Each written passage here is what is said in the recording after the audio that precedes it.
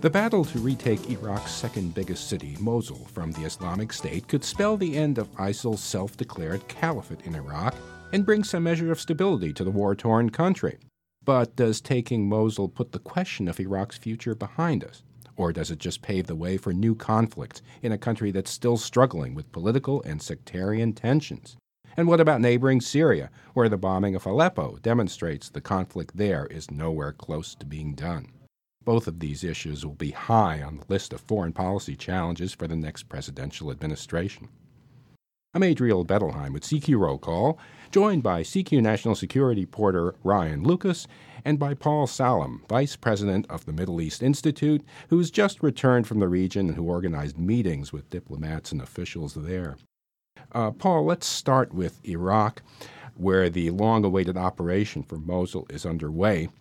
So far, the cooperation between the Iraqi security forces and the Kurdish troops appears to be holding up, and that's good news from the U.S. perspective. Do you think it can hold through Mosul's expected liberation? And maybe as important or more important, who's in charge after Mosul is liberated? Well, first of all, it's a great pleasure to be here. Adriel, thank you for having me. I think that the operation for Mosul is a very historic potential turning point for post-Saddam Iraq. I think the operation, after a number of months, will be a success in terms of pushing ISIL out of Mosul, but then it will open a new chapter of very tremendous challenges for Iraq and for Iraqis to rebuild, first of all, the city, repatriate refugees and so on, and then rebuild sort of the political and social fabric of Iraq itself. I think it has been a positive development that in order to retake Mosul, the government in Baghdad has had to deal and organize operations with the Peshmerga forces of the Kurdish regional government in northern Iraq. And that's an area of cooperation on security issues, which is important. The situation after the liberation of Mosul will be extremely challenging. It will have to remain one of the highest priorities for the next U.S. president. One major aspect of that is humanitarian. There may be up to 1 million refugees streaming out of Mosul in the coming weeks and months. There hasn't been adequate preparation to attend to those. And if after the operation is finished, much of Mosul is likely to be destroyed and booby-trapped at the same time. So getting people back in, getting the city up and running is going to be an enormous reconstruction and repatriation task that the U.S. Has to at least play a leadership role in terms of the international and regional community to provide the resources. Politically, Iraq after ISIS will have to repatch kind of the political situation. But there will be significant challenges. The tension between the Kurds in the north and the Shiite-led government in Baghdad will be very high. Disputes over oil resources and management of the budget, disputes over who controls which patches of territory in Iraq and in the plains of Nineveh and near Mosul. But probably more problematically are the tensions between the Shiite leaders in Baghdad and the Sunni communities of sort of western Iraq, and their problem is compounded by the fact that they do not have clear leadership. So it's not clear who can sit down with the leaders in Baghdad and hammer out a new agreement. So the defeat of ISIS in Mosul would be a historic and tremendously positive development, but it certainly would mean it does lead to a new chapter of challenges for Iraq, but there would be a pathway forward, and the U.S. can help in that. Ryan, what is the United States' role right now in the Mosul operation? So first of all, I think it's worth taking a look at what the U.S. presence in Iraq is. The U.S. has around 5,000 troops there at the moment. That includes trainers, advisors, special forces, and they're deployed on bases around the country. One key base is in a place called Qayyada, south of Mosul. And there, U.S. forces are helping lay the foundations for the Iraqi security forces operation against Mosul. Now, troops are working down to the battalion level. So what this means is that they're close enough to the action, in essence, to help with things like calling in airstrikes.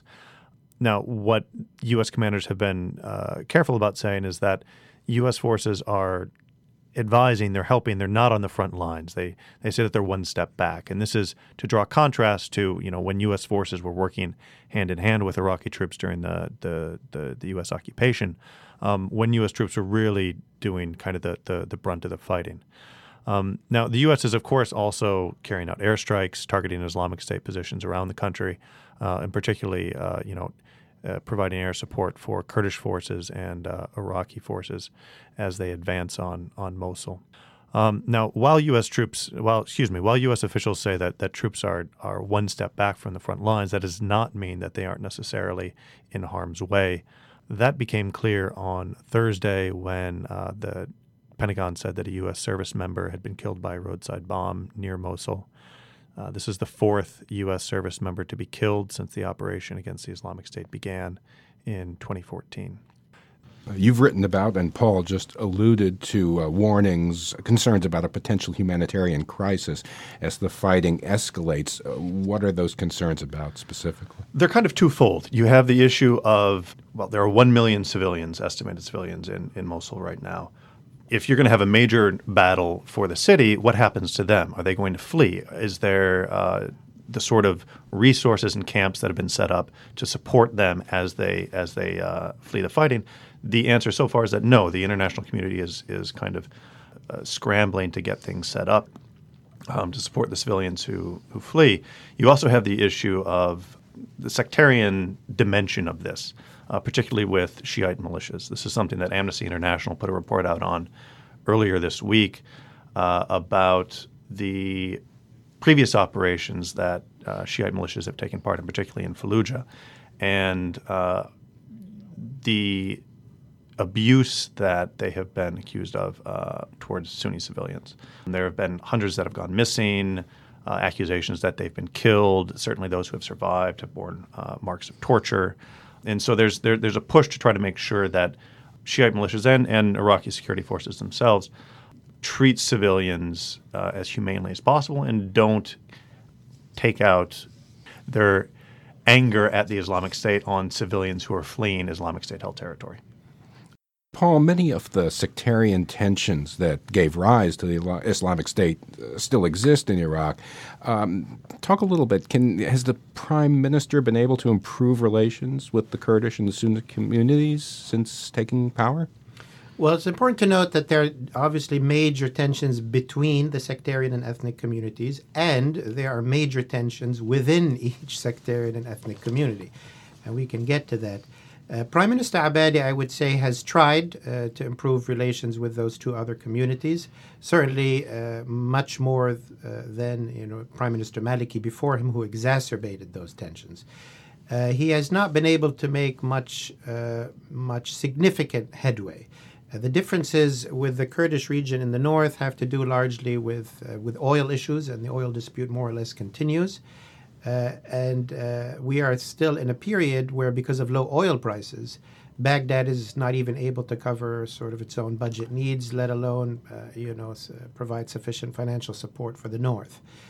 So the relationships have been very bad. But that's why I mentioned that this cooperation, at least to fight ISIS, is an opening. It's proof that cooperation can work. It's also proof that U.S. leadership might be a strong word, but some kind of mediation and leadership can help them move forward. The tensions between the Shiite and Sunni communities is very high. The challenge there, as I mentioned earlier, is there isn't a clear Sunni leadership. There are Sunni politicians in parliament and in the government in Baghdad with Prime Minister Abadi. However, they are far away from the street, from the communities in Western Iraq. They don't really speak for them. There are some Sunni leaders who've been in the Gulf countries or Turkey since ISIS moved in, but they've also, been away for a long while. The Sunni community in general has gone through various, I would say, soul-searching phases, in the sense that when the U.S. toppled the Saddam-led government, I think the Sunni community was still in, there's 5 stages of grief, first is shock, then denial, and so on. They were, in a sense, in denial that they've really lost centuries of domination of Baghdad and sort of Iraq loosely described, and that Baghdad is now a Shiite-led, at least, Shiite majority government.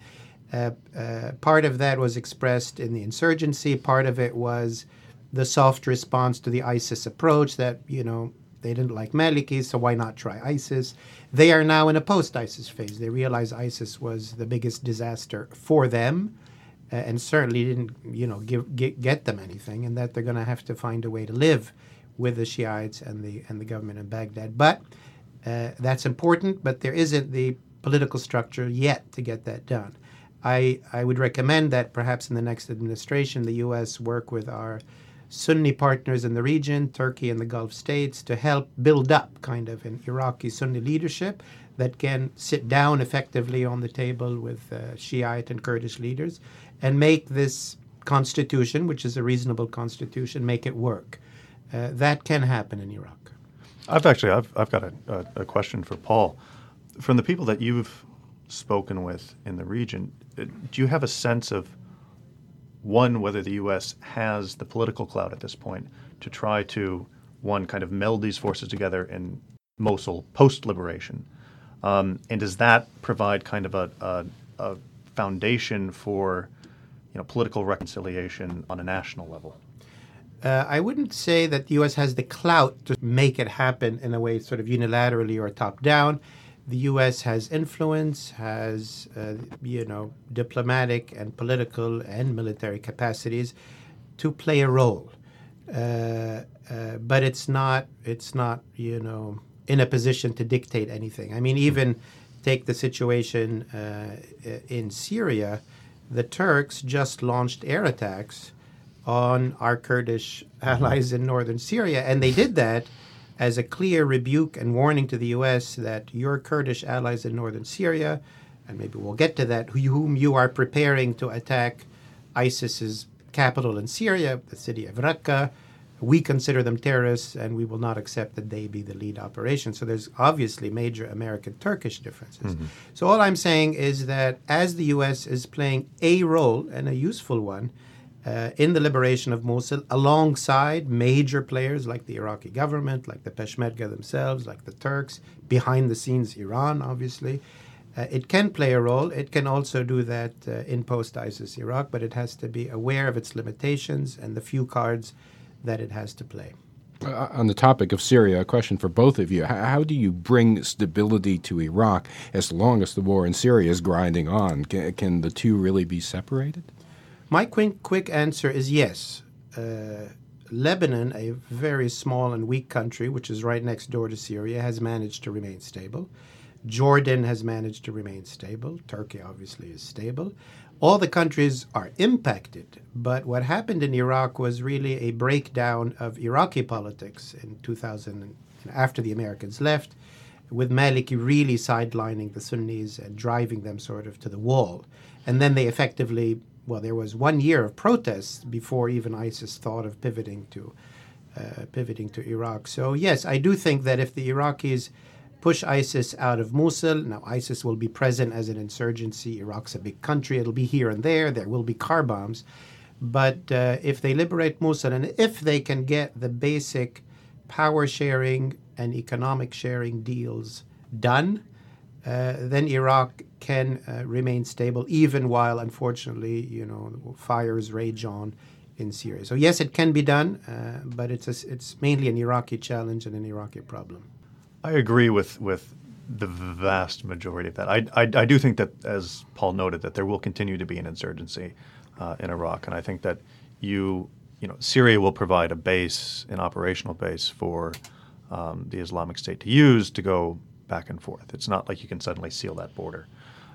Last question. Much has been made of the U.S.-Russian diplomatic efforts to reach some sort of an agreement to stem the violence in Syria, but there's more actors, as you've said, on the stage. Is there agreement among the various outside players, the U.S., Russia, Saudi, Iran, Turkey, on any aspect of Syria?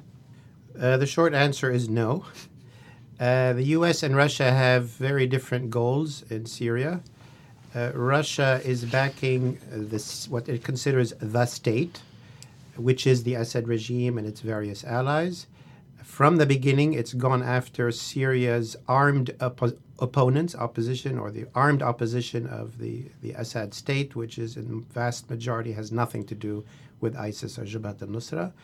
That is part of President Putin, and perhaps with the Chinese perspective, that maintaining the unchallenged principle of state sovereignty and rejecting all concepts of sort of popular revolution or armed rebellion as anything legitimate in the international order is very important to Putin and very important to China. The second objective of Russia is to defeat jihadists and terrorists, because that is a security concern for Russia. So on the ground in Syria, that means that Russia will continue to back the Assad regime in trying to secure more and more territory for the Assad regime. At the same time, Russia, in this sort of long-term strategy, occasionally welcomes lulls, ceasefires, because, wars take time and you need to regroup and so on. And as long as the U.S. and its allies do not create a counterbalance to stop that process, Russia, Iran, and the regime will continue to move forward month after month, year after year, with all the consequences in terms of refugees and pushing more people towards ISIS and radicals. What's been missing is that the U.S. has talked a lot, but has really put no roadblocks in the way of this strategy, which has made the situation far, far worse. Secretary Clinton, again, mentioned that if she became president, she would have a more robust approach, first of all, towards providing safe zones for refugees so they don't have to go elsewhere, but also putting more pressure on Assad, Iran, and the Russians so that they do accept a real cessation of hostilities sometime in 2017. And part of that pressure is, as she has mentioned in the debates, is a no-fly zone. And the question is whether that's a feasible possibility at this point. With, the Russians have introduced advanced air defenses at this point, and essentially told the U.S., well, if you really want to do push comes to shove, we've got our S-400s, S-300s, their air defense systems there. And I don't know, we didn't get an answer at the debate whether Clinton would be willing to shoot down Russian planes, shoot down Syrian planes in order to enforce the no-fly zone that she's proposing. I don't know if you have a sense on how actors in the Middle East would react to that. Well, she did say that it is indeed a very complicated issue and one that would be challenging, but she did say that she would favor a no-fly zone and a safe zone. Already the U.S. and Russia have a coordination mechanism in northern Syria to make deconfliction mechanisms to make sure that their planes don't shoot at each other or run into each other. They're both, launching airstrikes in northern Syria. Turkey and Russia had a run-in, a year ago where Turkey shot down a Russian plane. And now Turkey and Russia also have kind of a deconfliction process. So I do think it is feasible and possible for a President Clinton, or any president for that matter, to simply indicate that they're going to be much more serious about the situation in northern Syria, put more assets, and a bit of pushback and brinkmanship with the required diplomacy and deconfliction. Already in northern Syria, in the area of Jarablus and bits of northern Syria, the Russian Air Force and the Syrian Air Force is not going there. And that's kind of a quiet sort of understanding with the Turks. Where the Turkish operation. Where the Turkish are, yeah. The Russians don't want to get into a shooting war at all with the Americans. They do want to try to push back American influence wherever they can, but they also want to negotiate and they also want to make deals with the Americans. So I think Secretary Clinton is right that there is a way between abject, defeatism, say, well, they have missiles there, there's nothing we can do, or between, playing international politics, but doing so wisely and carefully. And Russia and the U.S. have extensive diplomatic contacts, and really, it's not it won't be the first time that they try to figure something out. But I think Putin correctly figured out that President Obama will do nothing in Syria, so why not take advantage of that? And he's doing as much as he can in the weeks remaining before the elections, before he has to face probably President Clinton, who will be tougher. So he's trying to get all the cards he can acquire in his hand before he has to sit down on that table come January or February 2017. Paul Solem, Vice President for Policy and Research at the Middle East Institute, CQ National Security reporter Ryan Lucas on the battle to retake Iraq's second biggest city, Mosul, and the fight in nearby Syria. I'm Adriel Bettelheim. Thank you for joining us. You can subscribe to this podcast on iTunes and Stitcher, and you can find all of our podcasts at rollcall.com/podcasts.